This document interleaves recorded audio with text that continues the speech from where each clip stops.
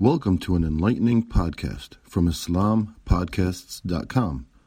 We encourage our listeners to please comment and let us know how we can grow in our knowledge to better serve our community.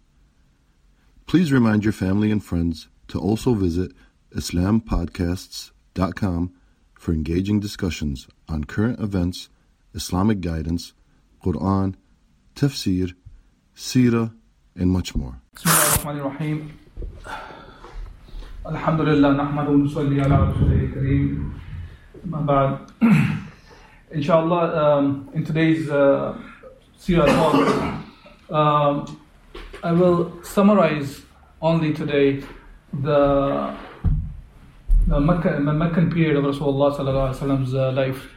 The reason is last time where we stopped was the migration of Rasulullah sallallahu alaihi wasallam, and I think it is a very good stop to go back and have a summary of whole life of Makkah, because it is very relevant for today's time. The time that we are going through, where we hear all sorts of injustices are happening across the world, whether Muslim, non-Muslim, it's not the issue of only Muslims. And we understand that the main root cause of that is the absence of Islam in the lives of the people, even though the media is continuously trying to portray as if Islam is the cause of it. It's actually completely opposite of that. It's the absence of Islam that is why we are seeing all the miseries that are going through across the world. Now, when we look at the life of Rasulullah sallallahu alaihi wasallam in Makkah, the reason it is very important to look back and have a comprehensive view of that is because Rasulullah sallallahu alaihi wasallam in his life, actually only one time he successfully started implementing the commands of Allah subhanahu wa ta'ala. And to reach to that point, the steps that he undertook was in the life of the Makkah time. So this is why it is very important for us to revisit this in the sense of, so we have a comprehensive view. And we understand that it has to, when we talk about bringing Islam back in our lives, in the lives of the people as a whole, not just only individuals, the way we are ordered to do is to follow Rasulullah sallallahu alaihi wasallam. And it's a command for us. When Allah subhanahu wa ta'ala talks about that, and this is from the very first talk that we started off with, when Allah subhanahu wa ta'ala says, لَقَدْ كَانَ لَكُمْ فِي رَسُولِ اللَّهِ أُسْوَةٌ حَسَنَةٌ. And then this ayah continues on with the part of the ayah that makes this an obligation, that when Allah subhanahu wa ta'ala said, لَقَدْ كَانَ فِي رَسُولِ اللَّهِ أُسْوَةٌ حَسَنَةٌ, meaning that there are certainly been for you in the message of Allah an excellent pattern for anyone. For anyone. لِمَنْ كَانَ يَرْجُ اللَّهَ وَالْيَوْمِ الْآخِرَ وَذَكَرَ اللَّهَ كَثِيرًا. Now this part of the ayah actually makes this as an obligation, because Allah subhanahu wa ta'ala is connecting this pattern to be followed with Yawm al-Akhirah. So the ayah, the meaning of the rest of the ayah is Allah subhanahu wa ta'ala, whosoever, anyone, hope in Allah and the last day remembers Allah often. Okay, so that part is an obligation for us to follow Rasulullah. And Allah subhanahu wa ta'ala said many times, in another place Allah subhanahu wa ta'ala says in Surah Al-Hashr, وَمَا أَتَاكُمُ الرَّسُولُ فَخُذُوهُ وَمَا نَهَاكُمْ عَنْهُ فَانْتَهُوا. That whatever Rasulullah sallallahu alaihi wasallam gives you, follow it, take it. And whatever he prohibits you or to forbids you, abstain from it. So this is a clear command for us. And another place, Allah subhanahu wa ta'ala, وَمَا كَانَ لِلْمُؤْمِنٍ وَلَا مُؤْمِنَةٍ إِذَا قَضَى اللَّهُ وَرَسُولُهُ أَمْرًا أَنْ يَكُونَ لَهُمَّ الْخِيَارَةُ مِنْ أَمْرِهِمْ وَمَنْ يَعْصِ اللَّهَ وَرَسُولَهُ فَقَدْ ضَلَّ ضَلَالًا مُبِينًا. That it is not fitting for a believing man or a woman to have, if Allah and His Messenger decided the matter, to have any other say in it, any choice in those affairs. And whoever disobeys Allah subhanahu wa ta'ala and His Messenger, certainly he is in the misguided path.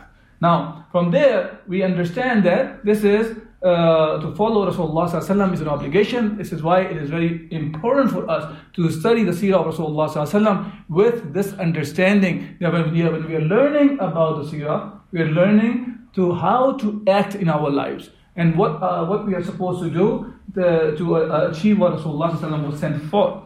Now, when we look at the seerah of Rasulullah sallallahu alaihi wasallam, one of the key things to remember is, so we have to know why Rasulullah sallallahu alaihi wasallam was sent to this world. What was his mission? You know, it is like this, that think of this way. If there's a builder, he has to build the house. Now, to build a house, it takes a while. There's a lot of things that he has to do. But the end goal is he has to build the house.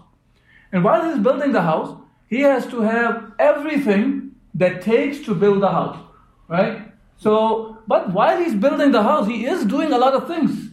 It's not that he doesn't have a life. He doesn't have family, for example, to live with.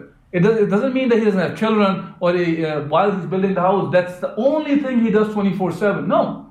He is doing all other things in his life. He's living a life, and he goes, he eats, he drinks, he lives with the family, he goes use the bathroom, takes a shower, and on and on and on. The whole thing goes on, the life goes on. But his main goal at that time is, he wants to build a house. So objective is to build a house, right? So that has to be very clear. And if somebody asks us that, how did he build the house?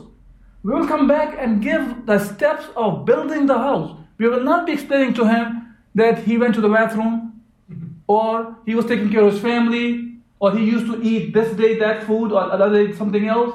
We talk about only the specific actions that he undertook to build the house. Yes. So same way, when we talk about Rasulullah sallallahu alaihi wasallam, we have to know first his objective, his mission. And when we are talking about that we want to fulfill the same mission, we have to know how to fulfill that mission. So when we read the Quran, we find out Allah subhanahu wa ta'ala very clearly mentions many places. And last week when we were talking about even the purpose of the Quran, it was very clear from there as well. When Allah subhanahu wa ta'ala says in Surah Al-Ibrahim, that Alif Lam Ra, Kitabun anzalnahu ilayka litukhrij an-nas min ad-dhulumat ila an-nur bi'idhni rabbihim ila sirat al-aziz al-hamid.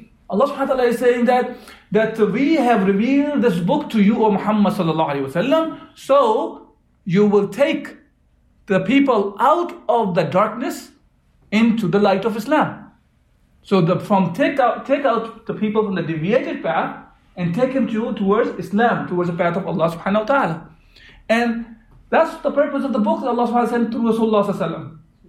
And we find that within the Quran, Allah subhanahu wa ta'ala mentions his mission in 3 different places actually.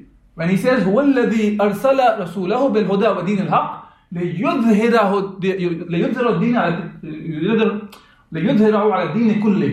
That Allah subhanahu wa ta'ala is saying that he has sent his messenger with the deen of truth. The deen of truth is Islam. And the guidance. For what? So this deen becomes victorious over all other ways of life. This way of life from Allah subhanahu wa ta'ala, how to live the life prevails over all other ways of life. That's the mission of Rasulullah sallallahu alaihi wasallam. And this mission in this statement, like this ayah was repeated at 3 different places. Surah At-Tawbah, Allah subhanahu wa ta'ala talked about Surah Saf, and Surah Fatha. So it is so important, Allah has repeated this 3 times.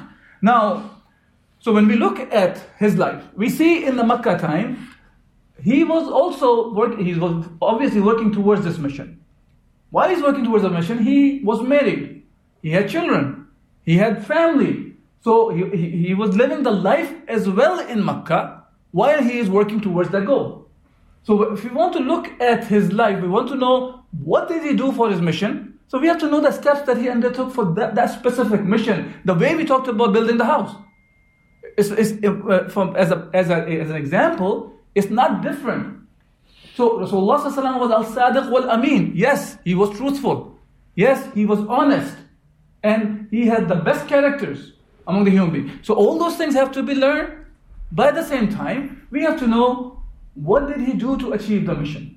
Right? So when we look at Rasulullah ﷺ's life, and that's what we went through over the past 4 months in the Seerah sessions, we saw that Rasulullah ﷺ, when he became a prophet, actually prior to become a prophet, let's talk a little bit about the way the life was.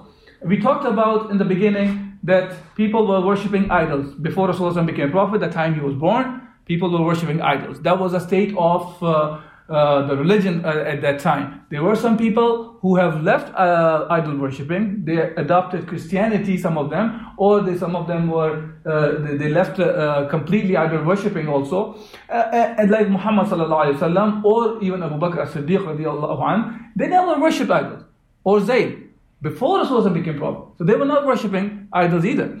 So, but in general, people were worshipping idols. That was about the religions at that time. Then we talked about the socio-economic issues of the Makkan time, of the Makkah at that time. And we find that they were living a life in the Jahiliyyah, in the darkness. That there are many strange kinds of cultural things that they were performing. Whether it was a marriage, the kind of marriages they had, the kind of the fights they used to have for minor things, and they would be fighting for decades. But at the same time, they also had some good attributes also. Things like hospitality, or keeping the covenant, or they were pure and simple Bedouin life they were living. They have good ethics. So they have some good things even then at that time. And when Rasulullah sallallahu alaihi wasallam was born, he was born during the year of they call Amul Fil. The incident of the elephant that happened when Abraha tried to attack the Kaaba, and Allah subhanahu wa ta'ala protected the Kaaba, and we talked about the story of the people of the elephant. And this is the year Rasulullah sallallahu alaihi wasallam was born. So there was an incident that happened that was unexplained for the people at that time. They did not know how this happened. Yes, they knew that there was some help came, but they could not explain it because there was no messenger that could have given them the explanation of how Allah subhanahu wa ta'ala protected the Kaaba. So that's the year Rasulullah was born. And before he became a prophet, so I'm obviously shortening all the stories that we have already discussed. Before he became a prophet, there were a couple of other very important incidents happened.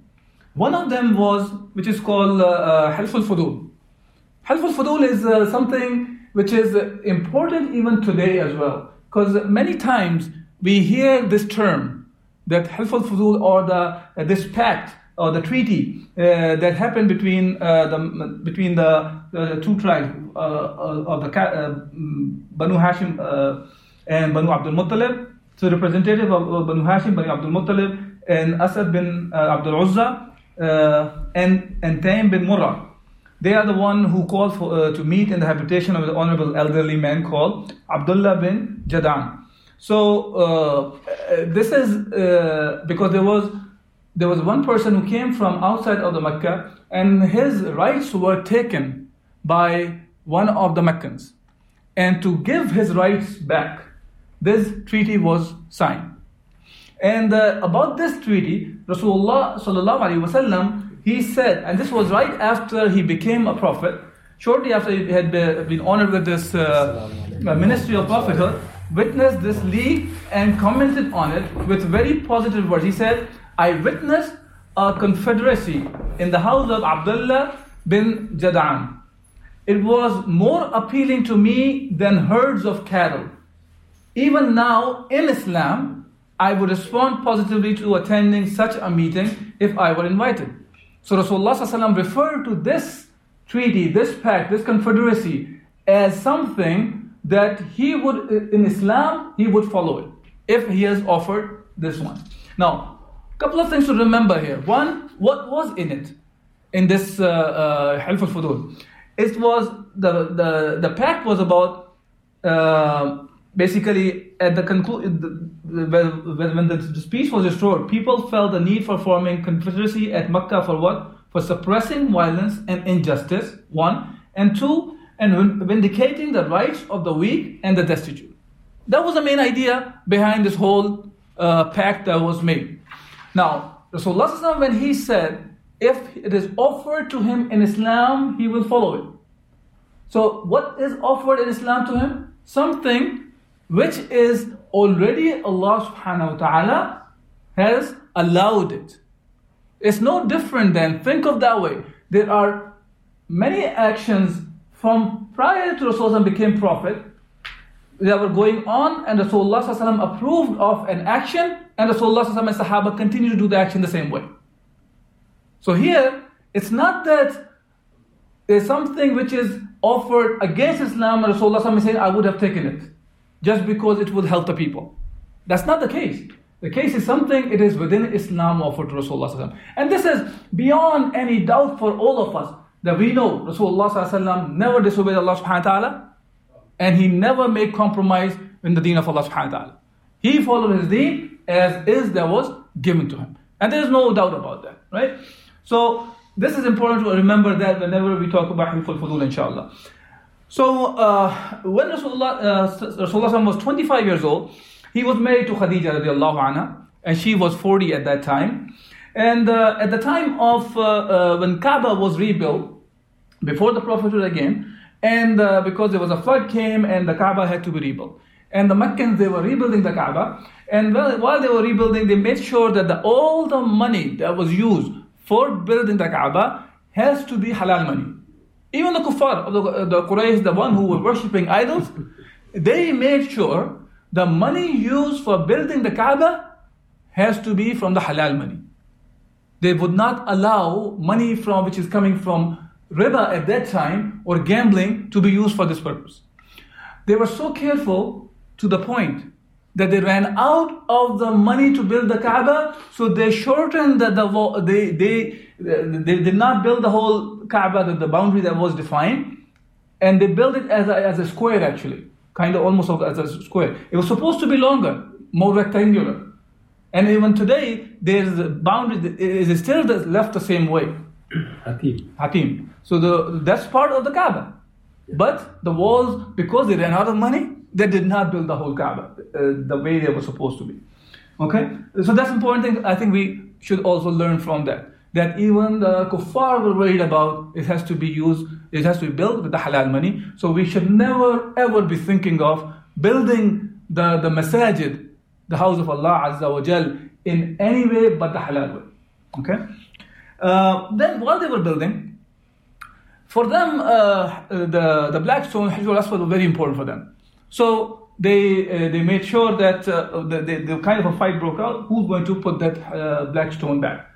And so somebody said, okay, whoever comes to the haram the next morning first, he will be doing that. And Rasulullah was the one who came first, and everybody was happy that he is the Sadiq wa Amin, and he's the right person for this job. But what he did was he put a cloth on the floor, and then he put the stone by his hand in the middle, and he asked representatives of different tribes to come and hold it up. And when it was raised to the level where it's supposed to place, and Rasulullah placed the stone in its position. So this way, everybody became part of this noble work, even at that time. Then, when Rasulullah reached the age of 40, and he started visiting some time in seclusion of his own. So he used to go to Ghar Hira. And one day when he was there, Angel Jibreel came and he asked him to recite. And Rasulullah was replying back to him that I am not the one who recites. I don't know how to recite. 2 times he did that, and 3rd time he squeezed Rasulullah and he said again, and released him. And then he recited, and Angel Jibreel recited, اقرأ باسم ربك الذي خلق خلق الإنسان من علق اقرأ وربك الأكرم الذي علم بالقلم علم الإنسان ما لم يعلم. These 5 ayat of Surah Al-Alaq were revealed, and Jibreel recited these ayat, and Rasulullah repeated back with him. Now, when these ayat were revealed, Rasulullah, this is the first time he got the revelation, the wahy. Now, he was scared. He went back to Khadija radiallahu anha and explained to him about what happened. And when he went there, he repeated these ayat, and he was trembling with fear. At this stage, he came back to his wife and he said, cover me, zammiluni, cover me. And they covered him until he restored security. He apprised Khadija of the incident of cave and added that he was horrified. His wife tried to soothe him and reassure him, saying, Allah will never disgrace you. You unite your twin relations. You bear the burden of the weak, you help the poor and needy, and you entertain the guests and endure hardships in the path of the truthfulness. So that was Khadija, his wife. Right away, she is comforting Rasulullah sallallahu alaihi wasallam. Now, she took Rasulullah sallallahu alaihi wasallam to her cousin, Waraqa bin Nawfal. And Waraqa, he has already left idol worshipping, and he became a Christian at that time. The reason she took Rasulullah sallallahu alaihi wasallam to Waraqa, because Waraqa bin Nawfal was aware of the previous books. So he was a priest. He was a priest. He became a priest actually, but he left idol worshipping and he became a priest. And actually he used to write. He used to write actually the Injil. And when she took him, Rasulullah to Waraqa bin Nawfal, when he told him the story, what happened, he recognized that what Rasulullah was talking about. His response to him was, my cousin, listen to you. First Khadija said to the uncle, to cousin, my cousin, listen to your nephew. Waraqa said, oh my nephew, what did you see? Rasulullah sallallahu alaihi wasallam told him what had happened to him. Waraqa replied, this is namus. This is namus, referring to Jibreel alayhi salam, that Allah sent to Moses. I wish I were younger. I wish I could live up to the time when your people would turn you out. Rasulullah sallallahu alaihi wasallam asked, will they drive me out? And Waraqa's answer was in affirmation. Anyone who came with something similar to what you have brought was treated with hostility, and if I should be alive till the day then I will support you strongly. A few days later, Waraqa died and the revelation also subsided. Okay, so Waraqa bin Nawfal passed away after a few days this incident. Now, after that, Allah subhanahu wa ta'ala, there was a gap of few days for the revelation. And then Allah subhanahu wa ta'ala revealed Surah Al-Mudaththir. And this ayat, these ayat, Allah subhanahu wa ta'ala commanded Rasulullah sallallahu alaihi wasallam to take this message to others now. Ya ayyuhal muddaththir, qum fa'anzir. وَرَبَّكَ فَكَبِّرْ وَثِيَابَكَ فَطَهِّرْ. So here Allah subhanahu wa ta'ala is telling, Mudaththir and the Muzammil have the similar meaning. The one who covers. Because in the beginning Rasulullah sallallahu alaihi wasallam was covering when the verses were revealed. So here Allah subhanahu wa ta'ala commanded Rasulullah sallallahu alaihi wasallam that now rise and warn and glorify your Rabb, your Lord, Allah subhanahu wa ta'ala. Which means that now Rasulullah sallallahu alaihi wasallam was ordered to go and do the da'wah of Islam. And Allah subhanahu wa ta'ala mentions in Surah Al-Shu'ara also, وَأَنذِرْ عَشِيرَتَكَ الْأَقْرَبِينَ, that to go warn your ashira. Ashira is your family member, the close ones. Go and warn them. And this is considered as the first stage of the da'wah of Rasulullah sallallahu alaihi wasallam in the Makkah, where he is only going to his close relatives and the friends. And we find that the ones who came into the fold of Islam were his close friends, or the friends of the friends, or the friends of the family members, or the close family members. That included Khadija radiallahu anha, the wife of Rasulullah sallallahu alaihi wasallam, Ali bin Abi Talib, and Abu Bakr Siddiq, Zubair bin Awwam, and a few more. But there's one incident I want to mention here, because it's important to understand that when Rasulullah sallallahu alaihi wasallam was appointed as a prophet, when only 3 people were Muslims. In Afif radiallahu an, he came and he was talking to Abbas, the uncle of Rasulullah. He came from outside of Mecca, talking to Abbas. Abbas was not a Muslim at that time, radiallahu anh. And he saw there's a man came to in front of the Kaaba, and he started doing certain actions. A child came and he stood next to him. And there's a woman came and she stood behind both of them, and they started doing the ruku' and sujood, and he did not know what they were doing. So he asked, what are they doing and who are they? So Abbas, who was not a Muslim, he said, the guy who is leading is my nephew, and he says he is the messenger of Allah. And the one next to him is Ali, who's also his nephew, and him and the woman is the wife. And these are the only three people who are the follower of this deen. There are only three people on the face of the earth who are the follower of this deen. Abbas knew this. Okay? And he also added that, and he says that the treasures of the Qaisar and the Kisra will be under his feet soon, which is the Roman Empire and Persian Empire, meaning he will be ruling over them, or they will be under the rule of this deen. Now, Afif actually regretted later on that he wished that he would have accepted Islam that day. He would have been the fourth one. He accepted Islam way afterwards. He became a Muslim, alhamdulillah, but he did not accept. So he regretted at that time. He wished that he would have accepted Islam that time. He would have been the fourth person to be a Muslim. Why am I bringing this up? The reason is, from the beginning, Rasulullah ﷺ was clear why he was sent as a messenger. Waraqah bin Nawfal showed him the signs, and then Rasulullah ﷺ was aware of it, that he is here to be the one who will make this deen supreme. Okay?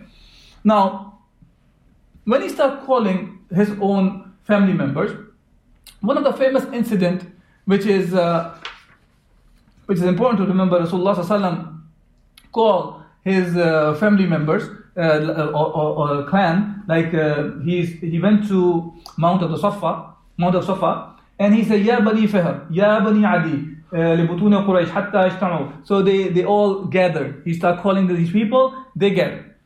And then he asked them that, if I tell you there's an army behind the mountain, would you believe me? And the response was, yes, you are al-Sadiq, you are the truthful one, and we will believe in you. Upon which Rasulullah sallallahu alaihi wasallam, he said that he warned them basically, and I'm looking for the exact wording, what he said.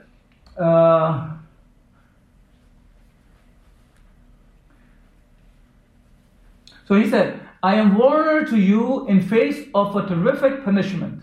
So he warned them about the adab of Allah subhanahu wa ta'ala if they do not listen to him. Meaning he was calling them, he said, فَإِنِّي نَذِيرُ لَكُمْ بَيْنَ يَدَيْ عَذَابٍ شَدِيدٍ. So, musaddiqin, meaning that you believe in me, that what I am saying is true. Upon which Abu Lahab, one of the uncles of Rasulullah sallallahu alaihi wasallam, said, his response was, تَبًّا لَكَ سَائِرَ الْيَوْمِ أَلِهَذَا جَمْعَتَنَا فَنَزَلَتْ. He said, perish your hands, is this why you gathered us? And then the ayah, فَنَزَلَتْ تَبَّتْ يَدَا أَبِي لَهَبْ. And then this ayah that Allah subhanahu wa ta'ala mentioned, that the Abu Lahab's hands will be perished. And talked about, Allah subhanahu wa ta'ala is talking about his destruction, and he will go to hellfire, and his wife will be along with him. So this was in the beginning when Rasulullah sallallahu alaihi wasallam was calling the very close family members towards Islam. So this is one aspect of the da'wah that we can see that Rasulullah sallallahu alaihi wasallam was doing in the beginning phase of the Makkan time. So when we look for the method, for example, to establish the deen of Allah subhanahu wa ta'ala, we should remember these steps that Rasulullah sallallahu alaihi wasallam took. Calling his own friends, close relatives, and trying to make a group of people who's strong enough. And once that state reached, and Rasulullah ﷺ was commanded actually to now go openly. When Allah subhanahu wa ta'ala revealed in Surah Al-Hijr that says, فَاسْدَعْ بِمَا تُؤْمَرْ وَعَارِضْ عَنِ الْمُشْرِكِينَ, that go proclaim this deen now and separate yourselves from the polytheists and the mushrikeen. And from there on, the da'wah was not limited to his own close family members. Now Rasulullah sallallahu alaihi wasallam started going and proclaiming openly among the people. Look, when he was going to his own family member, does not mean that people did not know that Rasulullah sallallahu alaihi wasallam was calling for a new new way of life, to worship Allah subhanahu wa ta'ala alone. People were aware of it. But his da'wah was geared towards on an individual level still. And he was not going and talking about things against clearly about the society. That society has to be changed. But this فَصْدَعْ بِمَا تَوْبَ عَلَى الْمُشْرِكِينَ, that is the command to now go openly and proclaim, meaning now you are proclaiming against the societal norms. And this is where we find that Rasulullah ﷺ and Sahaba, they started seeing the hardships from the Makkans. It was no more that Rasulullah is calling for a religion and they were not doing anything bad towards them. But now, after this, when the da'wah went into the mode where Rasulullah ﷺ was calling in a way that he was also telling the ills of the society, like when Allah subhanahu wa ta'ala says, إِنَّكُمْ وَمَا تَعْبُدُونَ مِن دُونِ اللَّهِ حَسَبُ جَهَنَّمَ أَنْتُمْ لَهَا وَارِدُونَ. That you and what you worship besides Allah subhanahu wa ta'ala, they will become the fuel of the hellfire. Okay? So now it is a clear contradiction, showing the contradictions in their religion. Or Allah subhanahu wa ta'ala mentions وَيْلٌ لِلْمُطَفِّفِينَ الَّذِينَ إِذَا اكْتَالُوا عَلَى النَّاسِ يَسْتَوْفُونَ. That they're talking about the economic system that existed, that destruction for the people who are cheating in their scales. When they give less. When they take like a complete amount. Now, when these ayat were revealed, which were about the ills of society, these people started going against Rasulullah ﷺ and Sahaba, and we see different kind of hardships and persecution the Sahaba went through and Rasulullah ﷺ went through. So we have already discussed that. We're not going to go in the detail of all the hardships that they went through. But during this time, Rasulullah ﷺ continued to take the Sahaba into Darul Arqam bin Arqam, and over there he used to culture them, teach them about Islam, and teach them all the Quran that was revealed to him, all the wahi that was revealed to Rasulullah ﷺ, and he was continuously preparing the Sahaba for whatever with the knowledge Allah subhanahu wa ta'ala has given to him. Now, during these times, some of the Sahaba, they could not take the hardship, and they ended up migrating to Habasha. The first migration happened, and after the first migration, when Surah Najm Rasulullah was reciting in Makkah, and when he was reciting, when they got to the ayah of the sajda, Rasulullah got to the ayah of sajda, the mushrikeen, when they were listening to the Quran, they also unintentionally bowed down and made the sajda. Because of that, there was a rumor started that the Meccans had become Muslim. And it got to the people in Habasha, and they heard of this rumor, and they came back. They came back, and when they were on the way, they realized this was a rumor. So some of them snuck in, and others, they returned back to the Habasha. But after a while, the hardship continued on, and the second migration of Habasha also happened. Then we talked about Ja'far ibn Abi Talib, how he responded to the delegation that came from Makkah, and the king of Habasha, Najashi, he summoned them, and how he clearly explained to him whatever Allah subhanahu wa ta'ala revealed to Rasulullah sallallahu alaihi wasallam. He did not change anything just to protect himself or buy some time for himself. He did not make any compromise, and he was very clear. Anyways, listening to all that, Najashi continued to protect the Sahaba who were there, and he allowed them to stay in Habasha. But after 6 years of the Hijrah, or the Nabuwah, two main events happened, because of which they strengthened the Islam, which was the conversion of Hamza radiallahu anh. He came into the fold of Islam, and Umar bin Khattab. Both of the Sahaba, they came into folds of Islam back to back, like within 3 years, 3 days apart.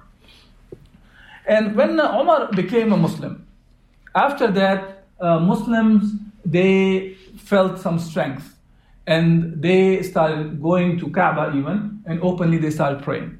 Which year was this? This was, I believe, 6th year. Now, Rasulullah ﷺ and Sahaba, they continued the da'wah, but there was a lot of, still the hardships were happening. And then they actually attempted, the kuffar of the Makkah, they attempted to...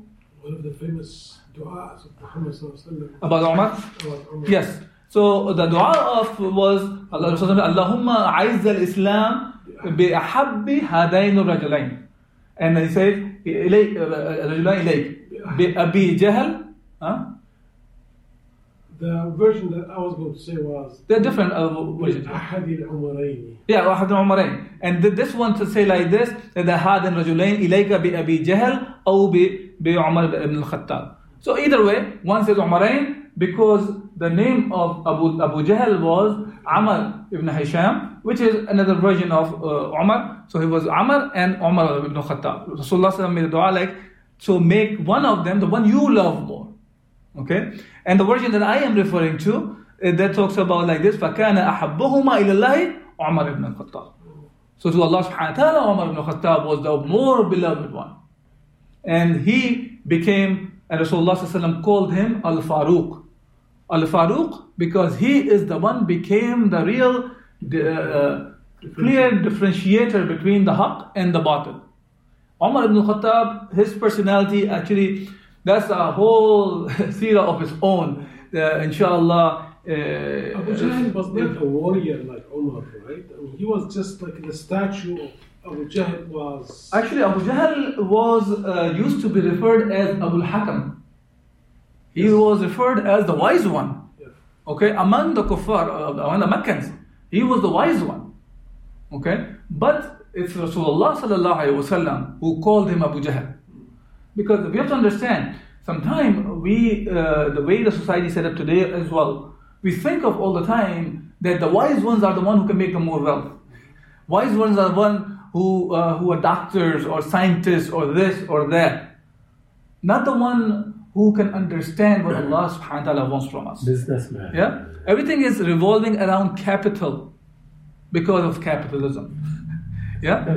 What they call Abu Jahl, because that's the opposite of Abu al-Hakam is Abu Jahl. Abu Jahl, usually the name of the son names for Abu, No. Abu Sufyan, Abu this, Abu that. There's two ways Abu of Talib. looking. So that means he is a son of Talib? No. So here, this is this way. Yes. There are two ways of doing it. There's one, there's the kunya. For example, I will be referred as Abu Amr. Abu Jahl? So, no, there are two ways of it. One is by the kunya, you go by the elder son, or it could be by your attribute, your characteristics as well. It's Abu is like I can call you right now, Abu Taqiyya. Yes. Abu Taqiyya meaning the one with the topi. With the Kufi. But that's not Kufi though. Yeah. Now it's Kufi. Yeah. So meaning the one with. Yes. With, So Abu Jahl, the one with Jahl. Yeah, there is some And also- literally meaning of because the Arabic language is so vast. So as we talked about it before, remember before when Rasulullah sallallahu alaihi wasallam called Abu Huraira, he was called Abu Huraira because he used to have small kittens hidden in his sleeves. Ali bin Abi Talib, once he had some argument with Fatima radiallahu anha, and he was sleeping in the masjid with the dirt on his face. So Rasulullah sallallahu alaihi wasallam called him Abu Turab. Doesn't mean he's the father of Turab. He was the one with the Turab. Or the one with the kitten. Okay. Or the one with Abu Jahl, one with the Jahiliyyah. It's a double meaning, yeah. Yes, it's the title. Now in this case, it's the title. Okay. Title with because of that. Remember, inshallah. Ibn, Abu and Ibn, there is a difference. Ibn means son. Ibn means son. Son of. Abu Talib means, Father of Talib. Father of Talib. If you want to call them, Abu Talib was the name. Sometimes it could be name I'm also. trying to understand, yeah. Abu Bakr, like Abu Bakr was the name. Yeah. Well, actually, it was not a name. Abu Bakr was also a title. That's because of he had Ibl, like a camel. Because of that, also he was referred as Abu Bakr. But there's a title. There's actually a difference of opinion about his real name. If you go back and read about there it. are three things. Ibn bin Abu. Yes. No, that different. Two are different. Son. Son of. So, That is bin, yeah. It's in Arabic, think of this way, right? Son of, father of. It's called mudaf ilayh. It's a son of, father of, or daughter of, things like that. This is like it's just the Arabic way of saying the things. It's not a problem. Okay, let me just quickly, inshallah, go over the rest of it. So Rasulullah sallallahu while he was calling for this da'wah, they were going through different kinds of hardship to a point. Kuffar were trying their best to stop this da'wah, okay, because they saw this as a threat for their way of life and the way, especially the ones who were in power over there in Makkah. Not every individual, but the one who were in power. Now, they got to the point where to stop this da'wah, they could not stop Rasulullah sallallahu alaihi wasallam and Sahaba. So they did the boycott of Rasulullah sallallahu alaihi wasallam, basically the tribe of Abi Talib and Abdul Muttalib. Both those tribes were actually put into Sha'ab Abi Talib, which was a valley, and they were boycotted. They were told, all the people were commanded not to have any kind of a dealing with all those people. They were included actually the Muslims and even non-Muslims that existed in the family, except one person. Except one person, because that person, he did not take the side of Abu Talib. Okay? And Abu Talib is the one who was protecting Rasulullah sallallahu alaihi wasallam. And that person was Abu Lahab. So Abu Lahab is the only one who stayed out of the family. The rest of the family was sanctioned because of the call Rasulullah was calling for. And that's one of the things about the Arabs even at that time which was when it comes to protecting your tribal men and the women, whether they're right or wrong, they would protect them. As we talked about that they had a saying which became the hadith of Rasulullah in a different meaning though. They used to say, "Unsur akhaka ghaliban aw madluma," in a literal sense, meaning support your brother, whether he is a tyrant, oppressor, or the oppressed. But in literal terms. A culture. Literal terms. Literal terms is what? If he is the oppressor, still go help him, because he's your brother. And if he is oppressed, of course you go help him and protect him, defend him. When Rasulullah said the very same words about unsur akhaka dhalima wa mazluma, that help your brother, whether he's the oppressor or oppressed, Sahaba asked, we understand that how to help the oppressed one. What about the oppressor? How do you help the oppressor? Rasulullah said, hold his hand. Stop him doing the dhulm. That's part of helping. See the difference between before Islam and after Islam. So before Islam, they were even non-Muslims, but they still stayed with Rasulullah ﷺ and they were supporting him for just to protect him. After this 3 years of boycott completed, when they came out, the whole story is that there were actually 5 of the non-Muslims, but they were family members. They are the one who helped this treaty to be dissolved. And when they came out, one of the protectors of Rasulullah was Abu Talib in a physical manner. And from the wealth and from the emotional way, his wife Khadija radiallahu anha was a big supporter. Both of them passed away like after a few months after they came out of this boycott, which was the 10th year of the 10th or 11th year of the prophethood. And when they passed away, 13th year. No? 13. No, 10th. 13 Hijrah. That's the Hijrah. So immediately after that, there's 3 years. They're still there. Yeah. So now, when Abu Talib they died, I want to just mention one thing though. Prior to that, they approached Abu Talib and Rasulullah ﷺ with different offers to compromise.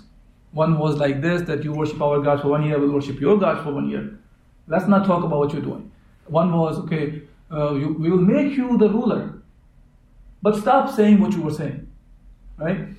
And the third one was, they said, if you want the women, we'll get you the best women for you.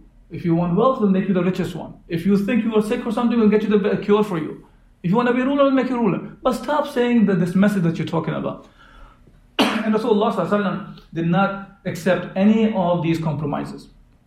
And after this, the passing away of Abu Talib and Khadija, which the year is called Aam al-Huzn, or the year of the grief, Rasulullah ﷺ was commanded to go and take this message openly to the rest of them outside the Makkah as well. And we find Rasulullah ﷺ went to different tribes. That includes Ta'if, that includes Amr bin Sasa, Banu Shayban, Banu Hanifa, Banu Kalb, and many other tribes that Rasulullah ﷺ approached, and he wanted them to become Muslim and support him to enter into, to let him implement Islam. Now, none of them accepted Rasulullah ﷺ's offer. Some of them tried to give him ask him to compromise, like Banu Amr bin Sa'sa. They said, after you die, the ruling should belong to our family. And Rasulullah said, ruling belongs to Allah, He gives to whoever He wishes. Banu Shayban said that yes, we will support you from every end but the Persians, because we have some treaty with them. And Rasulullah did not accept that either. And this is going on, all this happened during the time they were going through a lot of different difficult times. And Rasulullah, they even tried to assassinate Rasulullah multiple times as well. But still, Rasulullah did not make any compromise until Allah subhanahu wa ta'ala brought some help from Medina. First 11th year of the prophethood, 6 people came and they became Muslim. They met Rasulullah during the time of the Hajj and they became Muslim. Next year, 12 people came. And those 12 were Muslim. That included the 5 from previous year and 7 new ones from Aus and Khazraj. And they were Muslim, and they gave the bay'ah to Rasulullah sallallahu alaihi wasallam.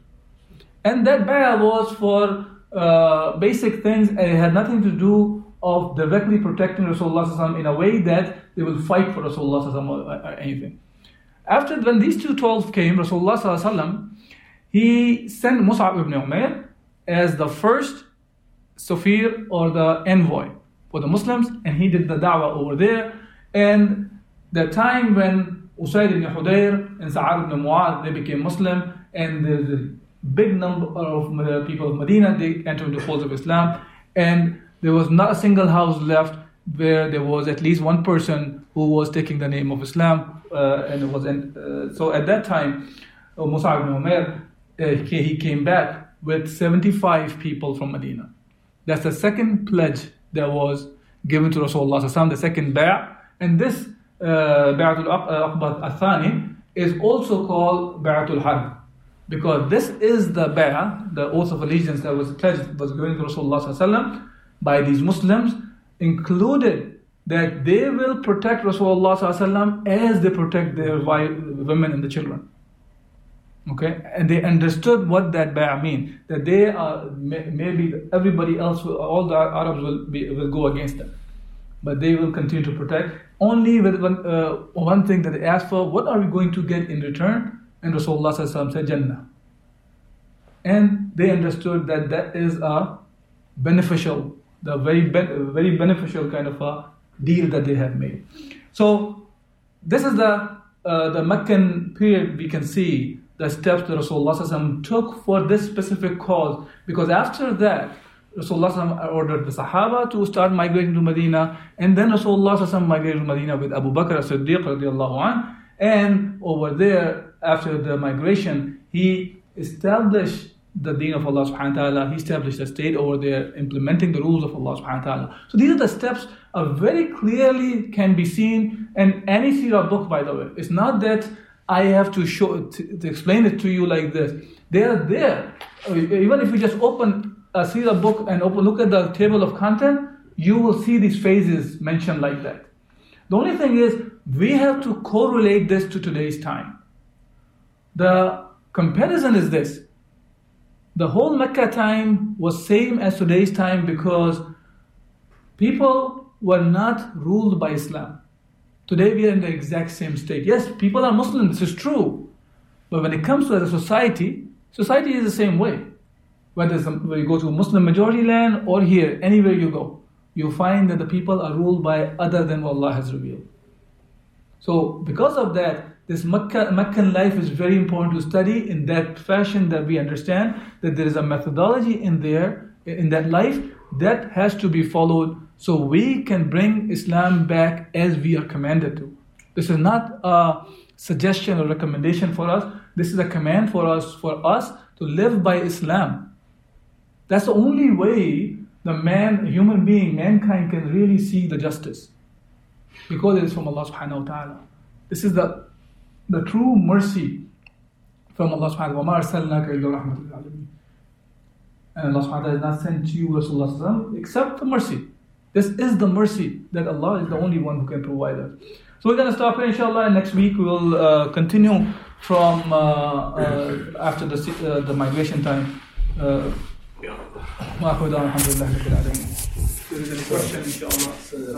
Thank you for listening to this podcast.